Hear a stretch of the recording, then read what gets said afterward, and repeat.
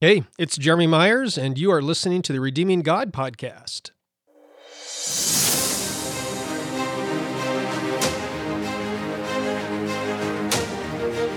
Sounds like the beginning of a movie, doesn't it?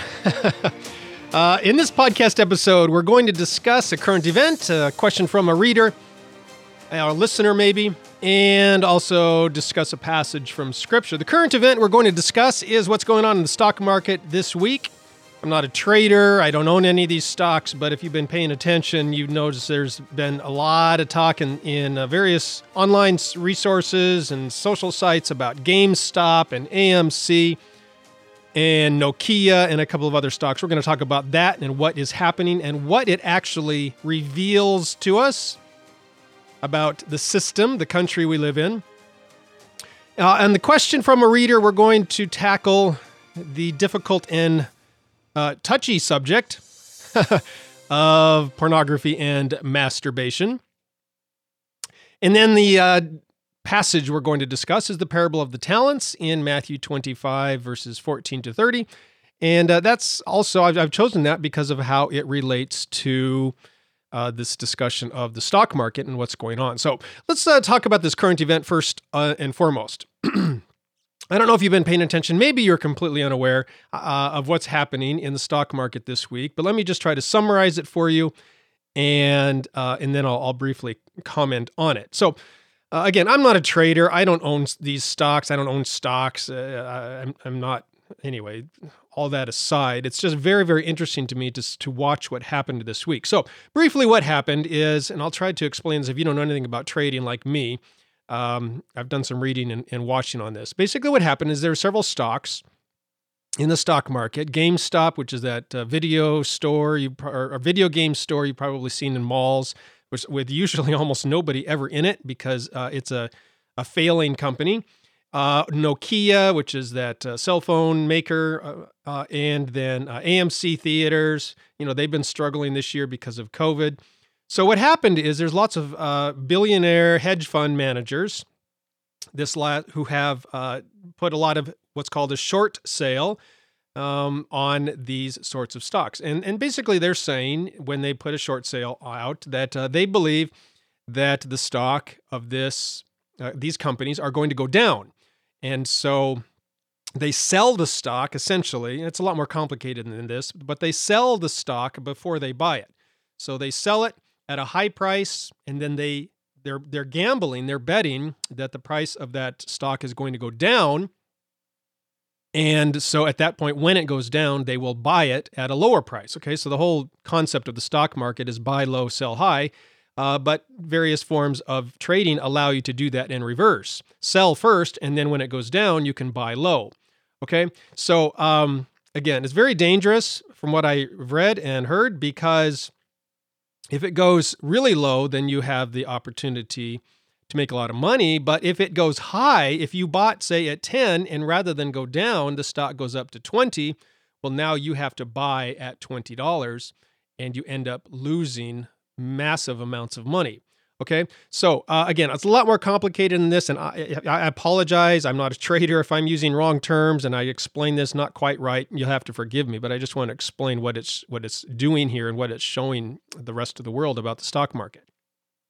So what happened is a lot of these billionaire hedge fund managers put short sales out on several stocks. In fact, with GameStop, I guess the short sales were upwards of 140 or 200% of the total available shares, which again, you just start to think about that. It's ridiculous. I don't even understand how that's possible, but it's what I've read and what I've seen and what I've heard. So they're short selling more stock than there actually is available of the stock. Again, I don't know. I don't understand how that works, but whatever. That's what I've read. And these were billionaires who are doing this, and they were anticipating, even putting pressure on the stock to go lower, so that they could then turn around and buy it at a low price and make billions and billions of dollars. All right. So some little no-name traders, average Joe and Jane type people noticed that this was doing, and they decided to stick it to the man, in a sense, to make some money, and even I don't know, it's almost a Robin Hood type concept where they're going to take from the rich to help the middleman, the middle class people, the middle traders who don't have access to millions and billions of dollars. So millions of people on various website forums and sites took a couple $100 or sometimes $1,000 or whatever, and they bought these stocks, Nokia and GameStop and AMC Theaters and a couple of others that had these heavy short sales scheduled on them. And they bought them and they are refusing to sell them. Okay, so they bought them low. And now what's happening, as more and more people buy the stock, it's driving the price of the stock up rather than down because supply and demand. People buy it, it goes up. More people buy it, it goes up more. And what is now forcing to happen is the people who had all these short sales, they need to cover their short sales. It's called a short squeeze, I guess. And so they start buying the stock as well so they don't lose as much money on their short sale. And of course, as they buy, they've got these millions and billions of dollars invested in these stocks. As they buy, that drives the price of the stock up even more. And so now all these low income, or not low income, but middle class type traders, day traders and so on, average people, they're making tens of thousands, hundreds of thousands, in some cases even millions and millions of dollars from what I've heard. Okay? And it really angered a lot of people on Wall Street and hedge fund managers and business people. And so as of today, from what I've heard, this is January 28th from when I'm recording this. This morning, I heard that several of the trading companies bowed to the pressure from the hedge fund managers and stock market managers. So people like at TD Ameritrade and Charles Schwab and E-Trade and this trading site called Robinhood and others have no longer allowing people to buy and sell the stocks of those certain companies where this is happening to them. Because, they're saying, oh, it's a stock market manipulation. So, and obviously lots of people are upset about this because stock market manipulation happens all the time, but it's only allowed, the rich are only allowed to do it. And Congress members are only allowed to do it. I saw just this morning, even Dianne Feinstein,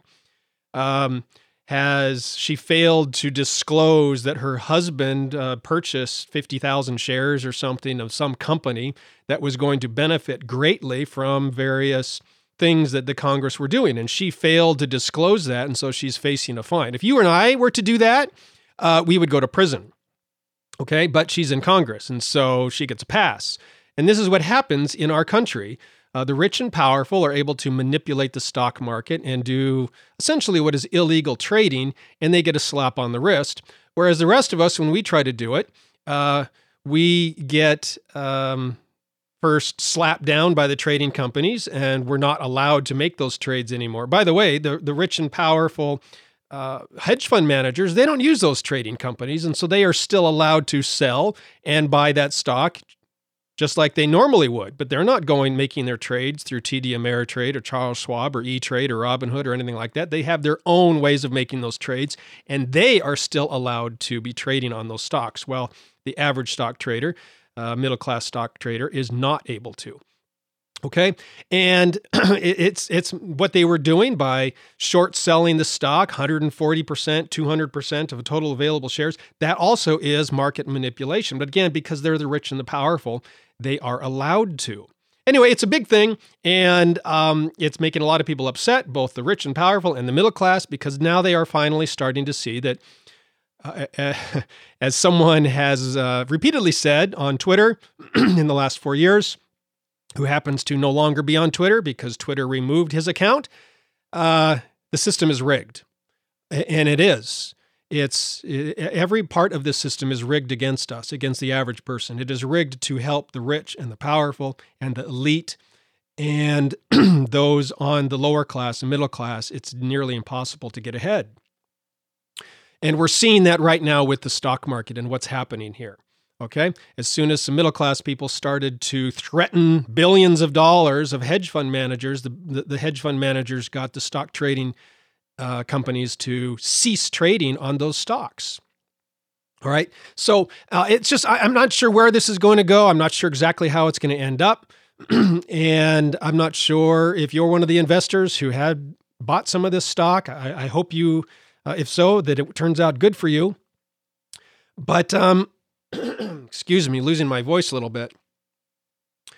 The thing that it shows us, though, is that the system is rigged. And that's what I want you to see from this and from our election that just occurred here in the United States and elsewhere. It really is true. The system is rigged against us. The rich and the powerful, they don't care about you. They really don't, most of the time.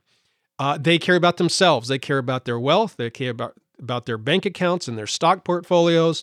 And they care about their power, their ability to get what they want, do what they want, say what they want. And despite what promises they might make to you, most of the time they are lying to you, all right? And this sort of stock market thing, there's one set of rules for them and a completely different set of rules for the rest of us. In many, many cases, it's do as I say, but not as I do. And I think more and more people around the country and around the world are starting to wake up to this fact. And what we're seeing happen, though, is it's sort of like the movie The Bug's Life, where I think it's Bug's Life, maybe it's Ants. I can't remember. I get the two movies mixed up. But these ants rise up and overthrow the evil grasshoppers, these grasshoppers who are stealing from them. Grasshoppers are saying, we have all the power. We're stronger than you. You better do what we say. But the ants have the real power because there is power in numbers. And that's what's happening with the stock market. And I think more and more people are starting to see this and are willing and able and ready to rise up against this abuse of power. And I'm not calling for violence. When I say rise up, I don't mean with violence, but using our collective voices and our actions and our behaviors and even our buying power to make our voices heard and to let these rich and powerful elites and those the companies who are abusing their power and their money, to let them know that this will not stand. We will not allow this sort of thing to happen. We'll see where this goes. It's going to be an interesting time based on what we're seeing in the stock market and with the elections and silencing free speech left and right by Twitter and Facebook and Google and some of these other companies. So we're entering into a time, I'm certain of it, of cultural and social revolution. So we'll see where this happens. And this stock market event this week is proving that that is happening even more. All right, so just be careful. And by the way, I find it very, very interesting. The rich and the powerful and the elite who've all said, oh, we need to raise taxes on the rich so that we can give more money to the poor. Well, when the middle class and lower class decide to use some of their money to actually get more money from themselves, from the rich, the billionaires, the hedge fund managers, right? What do those rich and powerful politicians and elite and government entities do? They stop us. They shut down our ability to actually do it. They don't actually want to take money from the rich and the powerful and the elite. They don't want to tax them and give it more to you. They don't. Despite what they're saying, that is not their goal. They actually want to give more power to themselves and their buddies and their friends in Wall Street and the banks and make you subservient to them. So anytime a politician comes out and says, oh, we're going to tax the rich and give it to the middle class, be very, very suspect, because that is not what they are going to do. That is not what they're planning to do. In fact, I even saw this week, Joe Biden ran on not taxing anyone over $400,000 or whatever, but now they are planning on raising taxes on the middle class and even the lower class as well. Complete lie on what they campaigned on. Anyway, enough of that. So let's move on to the question from a reader. You've got some mail. All right, so the question from the reader this week is a bit of a tricky, touchy subject. Here is the question. It was sent in anonymously. I've been having problems and struggling with pornography for years, even into my marriage. I would fall into that sin for very short periods of time, stop, repent, and in most cases, dispose of the laptop. Then, somewhere down the road, I would fall again, stop, repent, and get rid of the laptop or phone. The cycle would repeat over and over again for years. Just recently, I prayed to God to forgive me and forsake pornography forever. I do not own a laptop anymore. My phone I use has blockers on it, so I can't watch pornography. This is how I'm able to send you this message. Because of my sin over the years, I thought I was never saved. I made a new profession of faith to God and accepted Jesus into my life as Lord and Savior. The problem I have now is I'm confused with where I stand with God. Will He forgive me for my past sins? Was I saved 20 years ago? Or just backslide? Or was I lost? Am I saved now or am I still lost? I'm really confused and worried about my salvation. Can you help me with my situation I'm suffering for? Thank you so much for reading my story and God bless you. One more thing, I asked my wife to forgive me and she did. Okay, so again, multiple things going on in this question, and really it's very difficult for me to answer it in this sort of format, aside from the topic itself. But ideally, it would be best to sit down with this man and have a one-on-one conversation with him over a cup of coffee and sort of talk through some of these things. But I'm going to try to do my best in this podcast episode anyway. So let me address really his first question about whether or not he's saved, whether or not he's forgiven. The answer to that is absolutely, without a doubt, yes. Okay, you have eternal life if you believed in Jesus for it. Period. End of story. That's it. Jesus promises to give eternal life to anyone and everyone who believes in Him for it. There's no ifs, ands, or buts. There's no fine print. That's it. So if you have committed, if you've been addicted to pornography and masturbation in the past, or even presently, or even are going to fall into it in the future, which is likely, Jesus promises, if you believe in me, you have everlasting life. John 3:16, John 5:24, John 6:47, and so on. All right, so that means that no matter what sin you committed, have committed, are committing, will commit, you have eternal life in Jesus. You are forgiven, you are loved, you are accepted. That is my answer to every time I get a question about, but I committed this sin, but I said that, blasphemy the Holy Spirit, okay, whatever it is, anger, greed, okay, it doesn't matter what the sin is. Sin does not keep you from the love and grace and mercy and forgiveness of God. It does not. So that's my first answer. Yes, you have eternal life if you have believed in Jesus for it. Okay? Now, let's talk about this more sort of the base foundational question here about pornography and masturbation. Pornography and masturbation are both, of course, based on lust, and lust, of course, is sinful. And Jesus talked about that. You know, if anyone looks at a woman lustfully, he's committed adultery within his heart. So it's better to, pluck out your eye, sort of a thing. Okay, and I think that's what this man has done by disposing of the laptop and putting blockers on his phone. Those are good steps to take. That's, in a sense, the essence of plucking out your eye. You're finding what has led you to commit this sin, and you're taking steps to make it impossible. I have written about this before and talked about this before a lot more in other places on my podcast and on my website. And I'll include some links in the notes for this podcast if you want to read about them. C.S. Lewis wrote a lot about pornography and masturbation, and believe it or not, he struggled with it. And so he wrote about it. C.S. Lewis is my favorite Christian author, so I'm always interested to know what he writes about these sorts of topics. And other people had asked him about it, so he wrote about it. And I'll include some links. I'll include a link where I include his notes on masturbation, his ideas, his thoughts on masturbation, and how he has dealt with it. That's there on the notes for this episode as well. And also where I have answered and addressed this question in previous years elsewhere on my website. Okay, so there's a link for that as well. Bottom line is this: if you're dealing with pornography and masturbation, it leads to a lot of shame and guilt. And psychologically, shame and guilt lead us into more sin. It's just a fact. So I would encourage you, when you're dealing with pornography and masturbation, don't try to fight the pornography and masturbation itself. Instead, what you need to do is fight the shame and guilt.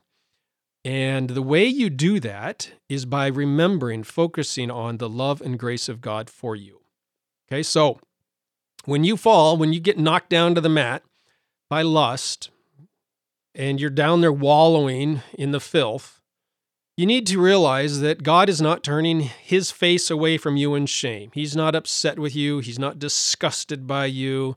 Okay, He's not saying, "Ew, what are you doing? That is so gross." No, God is not as upset by it as you and I might be. Instead, well, He's shaking His head. He's basically saying, "Are you serious? You're following with a smile on his face, I suppose. You're falling for that again. Haven't we had this conversation before? Okay, he's not angry. He's not sternly scowling at you. Okay, he loves you. He sees the weaknesses of our flesh. He wants us to break free from it. But he extends his love and his grace and his forgiveness and especially his understanding to us. He's the one who made us men this way to have these desires. And these desires are good and healthy. They should not be rooted out of our life. Instead, they should be redirected in a proper and healthy direction. Okay, so that's what God wants. And guilt and shame is not going to help redirect our feelings and our desires in a healthy way, in a healthy direction. But his love and grace will. And so when you are knocked down to the mat, you need to recognize God is saying, I still love you. I still forgive you. Now stand up and walk with me and let's talk about it. Let's see what happened. How did you end up here? Let's have a conversation about it. Shame and guilt cause us to run from God, hide from God, just like Adam and Eve tried to hide from God in the Garden of Eden. But God, that's not what God wants. He does not want us to hide from him. He wants us to admit it, to confess, to say, yeah, God, I messed up again. I know you saw that. So let's talk about it. And you need to discover what sorts of things in your life led you to that area. C.S. Lewis talks about in his notes on this that it is when he's having a rough time in life or when he is low on sleep, those sorts of things. So he focused on getting plenty of sleep and other things. Okay, so again, those are the sorts of conversations you can have with God, and you need to get rid of your guilt and shame in order to be able to face God, walk with God, and have this conversation with him about what led to the sin. You're only going to be able to do that if you recognize that God is not upset with you. He's not disgusted by you. He loves you. He forgives you. He extends grace to you, and he wants to pick you up off the mat, hug you, and go out for a cup of coffee with you to have a conversation about this. That is the way to obtain victory over this sin in your life, is invite God into it and have conversations with him about it. Okay? So that is sort of a quick, brief attempt at addressing this sort of question. With that in mind, let's move on to discussion of a biblical passage. We're talking about the parable of the talents in Matthew 25, 14 to 30, for sort of the main segment of this podcast episode today. And the reason I chose this is twofold. One, because of what's going on in the stock market this week that we have already talked about with GameStop and AMC and Nokia and a couple of others, because lots of people point to the parable of the talents, or the parable of the minas. The parable of the talents is in Matthew 25, verses 14 to 30. And the parable of the minas is in Luke 19. I think it's like 11 to 27. And lots of people see that stock trading and stock market trading has this parallel of this master who gives his servants some money and tells them to go do something with it. And some 100% profit, some less profit. One person, the last servant, makes no profit because he buries it in the ground and he is rebuked for it. So a lot of people see investment, stock market investment, real estate investment, something like that, as one way to apply this principle to our lives today and be good stewards of what God has given to us. Now, the second reason, so that's one reason I'm talking about this parable. The second reason is because here in the United States, in fact, even over in Europe and other places, in Canada, in Australia, I see lots of politicians moving towards what they call democratic socialism. And we have many prominent politicians here in the United States who are advocates of democratic socialism and think that it would be good for our country, for the United States, to move into that direction. I myself am completely opposed to that, but much to my shock, I have recently seen in recent months, and even some in recent years, some Christians and some theologians and pastors and Bible teachers who have claimed that Jesus was a socialist. And so they are agreeing with these politicians who are calling for democratic socialism, and they say, this is the way of Jesus. These politicians want to take care of the poor and the needy in our communities. It's what they claim. That's what they run on. And we're going to do that by taxing the rich. And Jesus is full on board with that. That's what Jesus wants. This is the way of Jesus. I do not disagree that Jesus wants to take care of the poor and the needy and the orphan and the widow in our midst. Of course, this is biblical principles. Socialism is not the way to do it, though. I don't care what brand of socialism you're talking about. Even democratic socialism will not carry out the ways of Jesus, the values of Jesus, the goals of Jesus for this world. It will not, cannot. And that's those who claim Jesus was a socialist don't know the first thing about socialism or Jesus. Okay, and so I'm going to do some more teaching and writing on that in the future, especially because I believe it is going to be a major issue here over the next weeks and months and years here in the United States. And I know some of you are already facing it in the countries that you live. In fact, some of you have written to me in recent days and weeks about your experience of socialism in your country and how you hope it does not happen here in the United States. So all of that, I'm going to do more. In fact, I have 22 pages of typewritten notes already on this topic. And so it will never become a book. I have no interest ever in writing a book on the topic. But I might teach and write a little bit about it on my website and here in the podcast. So we'll see as we go along.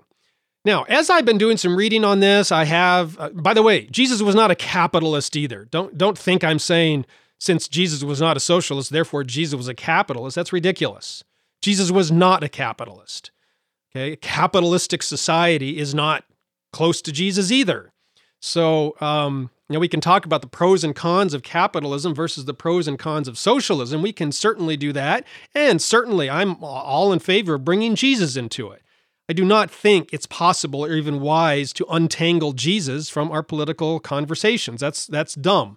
Okay, the teachings and ways of Jesus affect all areas of life, even our politics.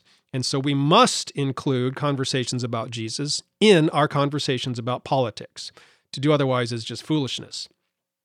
So Jesus was not a socialist, but he's also not a capitalist. And the reason I'm bringing that up is because in my reading and research on socialism, I have found many people, many Christians and pastors who say Jesus was a capitalist and look at the parable of talents as proof.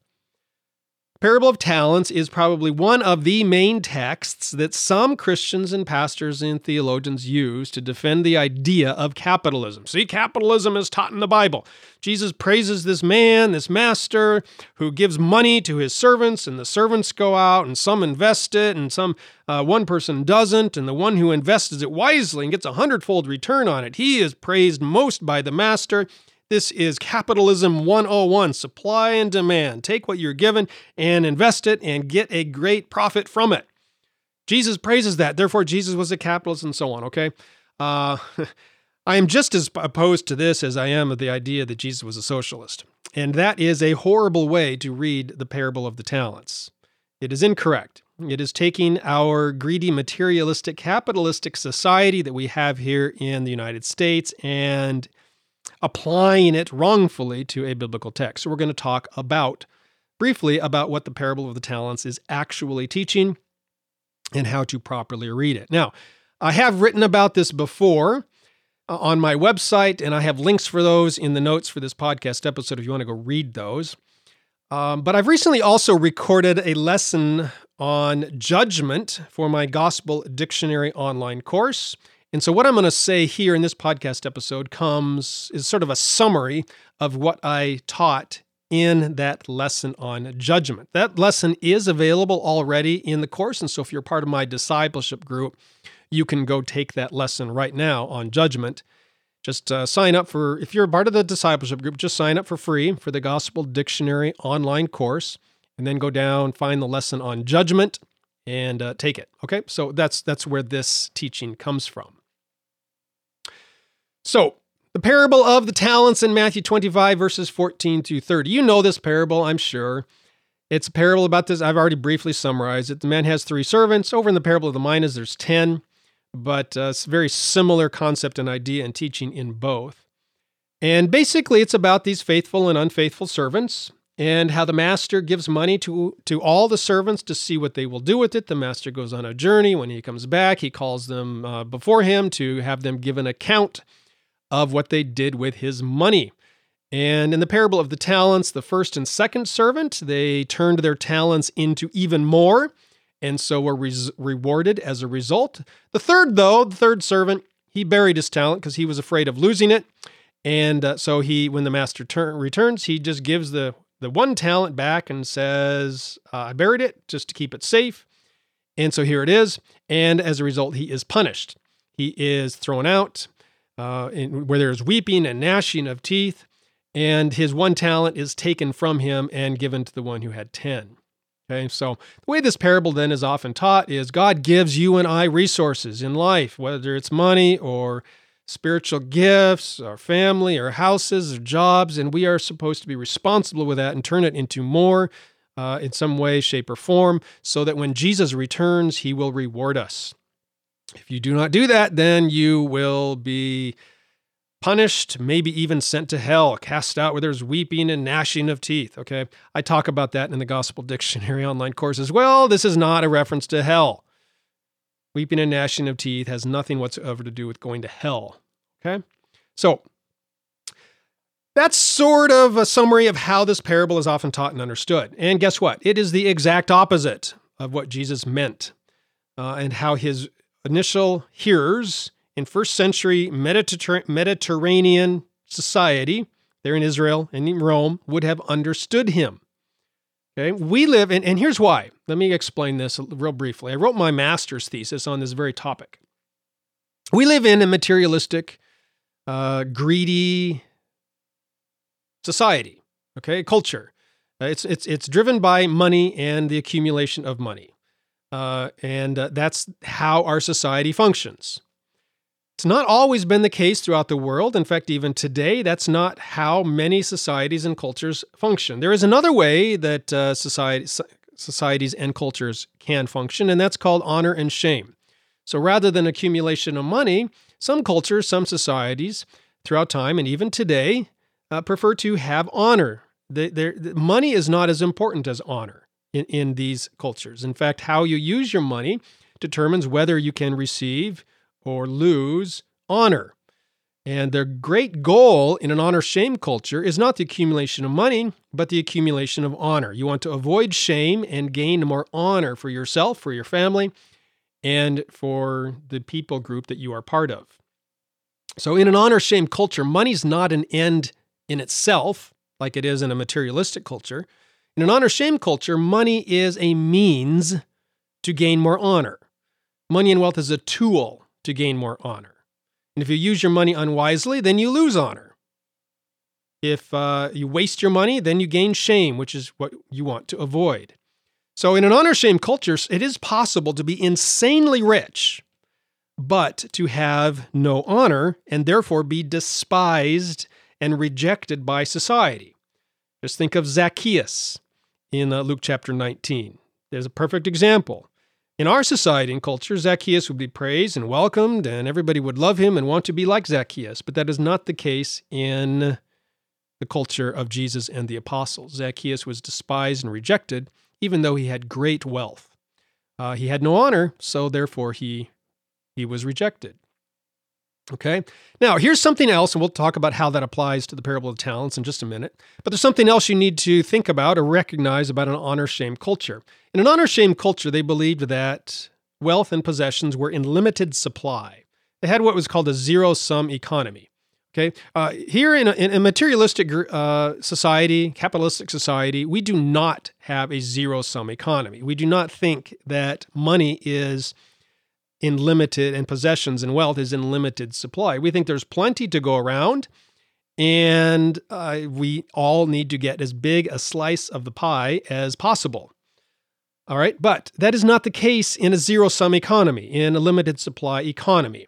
They believed there was only so much wealth and only so much possessions, and it should be equally distributed among all. That's the way God originally intended it, especially when he handed out the land to the Israelite society early on when they entered into Canaan, and it needed to be maintained that way. And what this meant, though, in a zero-sum economy is that If one person gained more for themselves, that meant someone else lost. Okay? If everybody has 5% and now I get 10%, that means somebody out there either lost everything, now they have 0, or maybe there's 5% or 5 people who now only have 4% because their 1% came over to me. All right? And so in an honor-shame culture, that was considered dishonorable. That was shameful activity. You were, in essence, stealing from somebody else. That's how it was viewed. If you gain more for yourself, you only obtained that by stealing from somebody else. That's how it worked in an honor-shame culture. Now, there were richer people with more land and money and power in an honor-shame culture. So how did they deal with this? And maybe it's just because, for various reasons, well, they would often develop a patron-client relationship. So they would take people who had less and they would give money to them. They would support them. They would build hospitals or art, places of art and culture, build aqueducts to help them, all sorts of things. So in a society, honor-shame culture, those who did have more, they would try to gain honor for themselves by spending lavishly in ways to help those who had less. They don't really just go around handing out money to people. They would spend it on public works or even people who would write literature and books and poets and artists and things like that to help society and culture at large. And that way, they are using their money to benefit society and culture and therefore gain honor for themselves through the spending of their money. See how that works? Okay, so again, back to Zacchaeus. It's very interesting, by the way, the parable of the minas in Luke chapter 19 is immediately preceded by the account of Zacchaeus. So Luke chapter 19, verses 1 through 10 is about Zacchaeus, and then Luke chapter 19, verses 11 to 27 is the parable of the minas. Is that important? Of course it is. Jesus is taking a real-life example of Zacchaeus, who had great wealth but no honor, and showing through the parable of the minas how that works in this world. Okay? Now, Zacchaeus had not engaged in any criminal behavior, but he had become extremely rich, and so he was rejected by his fellow countrymen as a result. Okay? Now, that would be the exact opposite in today's society and culture. Okay? So taking all that together from the honor-shame society, honor-shame culture, and applying it to the parable of the talents and the parable of the minas, we get a completely different picture that emerges from this. What we get from this is actually the first servants who took the money from their master and multiplied it. In an honor-shame culture, they are not the ones who are praised and accepted and welcomed. They are actually the ones in an honor-shame culture who are despised and rejected because they behaved shamefully. It's the last servant, the one who took it and did not gain anything on it, especially not by putting it in the bank, where it would gain interest, because that was considered usury, which is condemned by the Bible. It's that last servant who behaved honorably. He started off with 1 talent and ends up with 1 talent. He did not lose any, but he also did not gain any, which would have been considered stealing from somebody else. Okay? So that is how these parables would have been understood. Now, people say, yeah, but in the parable, they were praised. The master, who we all think represents Jesus, praises them and encourages them and says, well done, good and faithful servant, right? You were faithful with a little, so here, have a lot more. Okay. Guess what? The master in these parables does not represent Jesus. In fact, these parables also do not reflect how things work in the kingdom of God, in Jesus' way of doing things. They are actually the exact opposite. Now, I know if you go and look at Matthew chapter 25, verse 14, say in the NIV translation, or in most translations, you're going to see there, the kingdom of heaven is like, or the kingdom of God is like, okay? But those words should be in italics, which means they were not originally in the Greek. They were not originally spoken by Jesus. They were added after the fact by some translator. So they are not there. And so even though the word kingdom of heaven is there in Matthew 25:14 or in English translations, it is not in the Greek. It was not spoken by Jesus. In fact, when you study these chapters of Matthew 24 and 25, you see that Jesus is describing life in the kingdom of heaven, but he is comparing and contrasting it with life in the kingdoms of this world. All right? And this parable, this central parable, the parable of the talents, is describing not life in the kingdom of heaven, but is instead describing what life is like in the kingdoms of this world, especially for people who choose to live by the ways of the kingdom of heaven. And it's that last servant, the third servant in the parable of the talents, who represents a disciple of Jesus. And if they choose to live according to the ways of Jesus and not steal from their brethren, not steal from their countrymen, you choose to live honorably and righteously without greed, then they will not be welcomed by the rich and greedy people of this world, the masters who only want to steal for themselves and gain more money and wealth and power for themselves. Sure, their behavior is dishonorable, but some people, like Zacchaeus initially, just don't care because they want the money. They're going to lie and steal and cheat as much as they can so that they can gain more riches and power and wealth for themselves. And it should not be this way for us who are followers of Jesus. But Jesus is warning us, beware, if you live according to my ways, which he describes in the parables before and after this, the parable of the 10 virgins and the parable of the sheep and the goats, you will not be welcomed. You will not be praised. You will not be invited to the parties. You'll be sent into the darkness outside the parties. You will maybe even sometimes regret your decisions because you are poor and don't have the wealth and money that you otherwise could have if you had played according to the worldly rules. Okay, so this middle parable, the parable of the talents, is not to show us what the kingdom of heaven is like.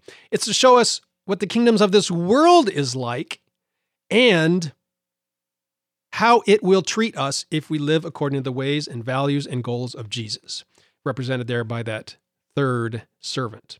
Okay, so Jesus is not the master in the parable of the talents, parable of the minas, and Jesus and the third servant is the one that we are supposed to emulate and follow because he is the one who's living according to the ways of Jesus. By the way, just take, for example, the alternate view. Okay, let's say that Jesus is the master in the parable of the talents. And you're saying, Jeremy, that's a lot of bunk. That's not true. The traditional way in our materialistic society is reading this is correct. The one who has the first and second servants, they take their talents and they multiply it. And that's what God wants. That's the way, how to follow the ways of Jesus. Look, if that's true, then over in Luke chapter 19, Jesus would have praised Zacchaeus, right? Zacchaeus, good job using your position to get more money and value and power for yourself. Now, I want you to take that money, Zacchaeus, and give it to me so that we can build a nice church and support more discipleship training schools around the world and keep making lots of money for the kingdom of God, Zacchaeus. Good job, good for you. But that's not what Jesus did. He said, take the money you've earned and give it back up to 4 times as much from those you stole it from, which of course would have bankrupted Zacchaeus. He's done as a tax collector after this. He would lose his job, lose his wealth, lose all of his possessions, trying to make right what he has done wrong against others. That's what Jesus tells him to do. So Zacchaeus is not praised. And therefore that shows us that the master in the parable of the talents and the parable of the minas also is not Jesus, because that master praises those who multiply their money.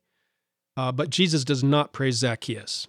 This parable is set in contrast to how we as Christians are supposed to behave in this world and how this world wants us to behave.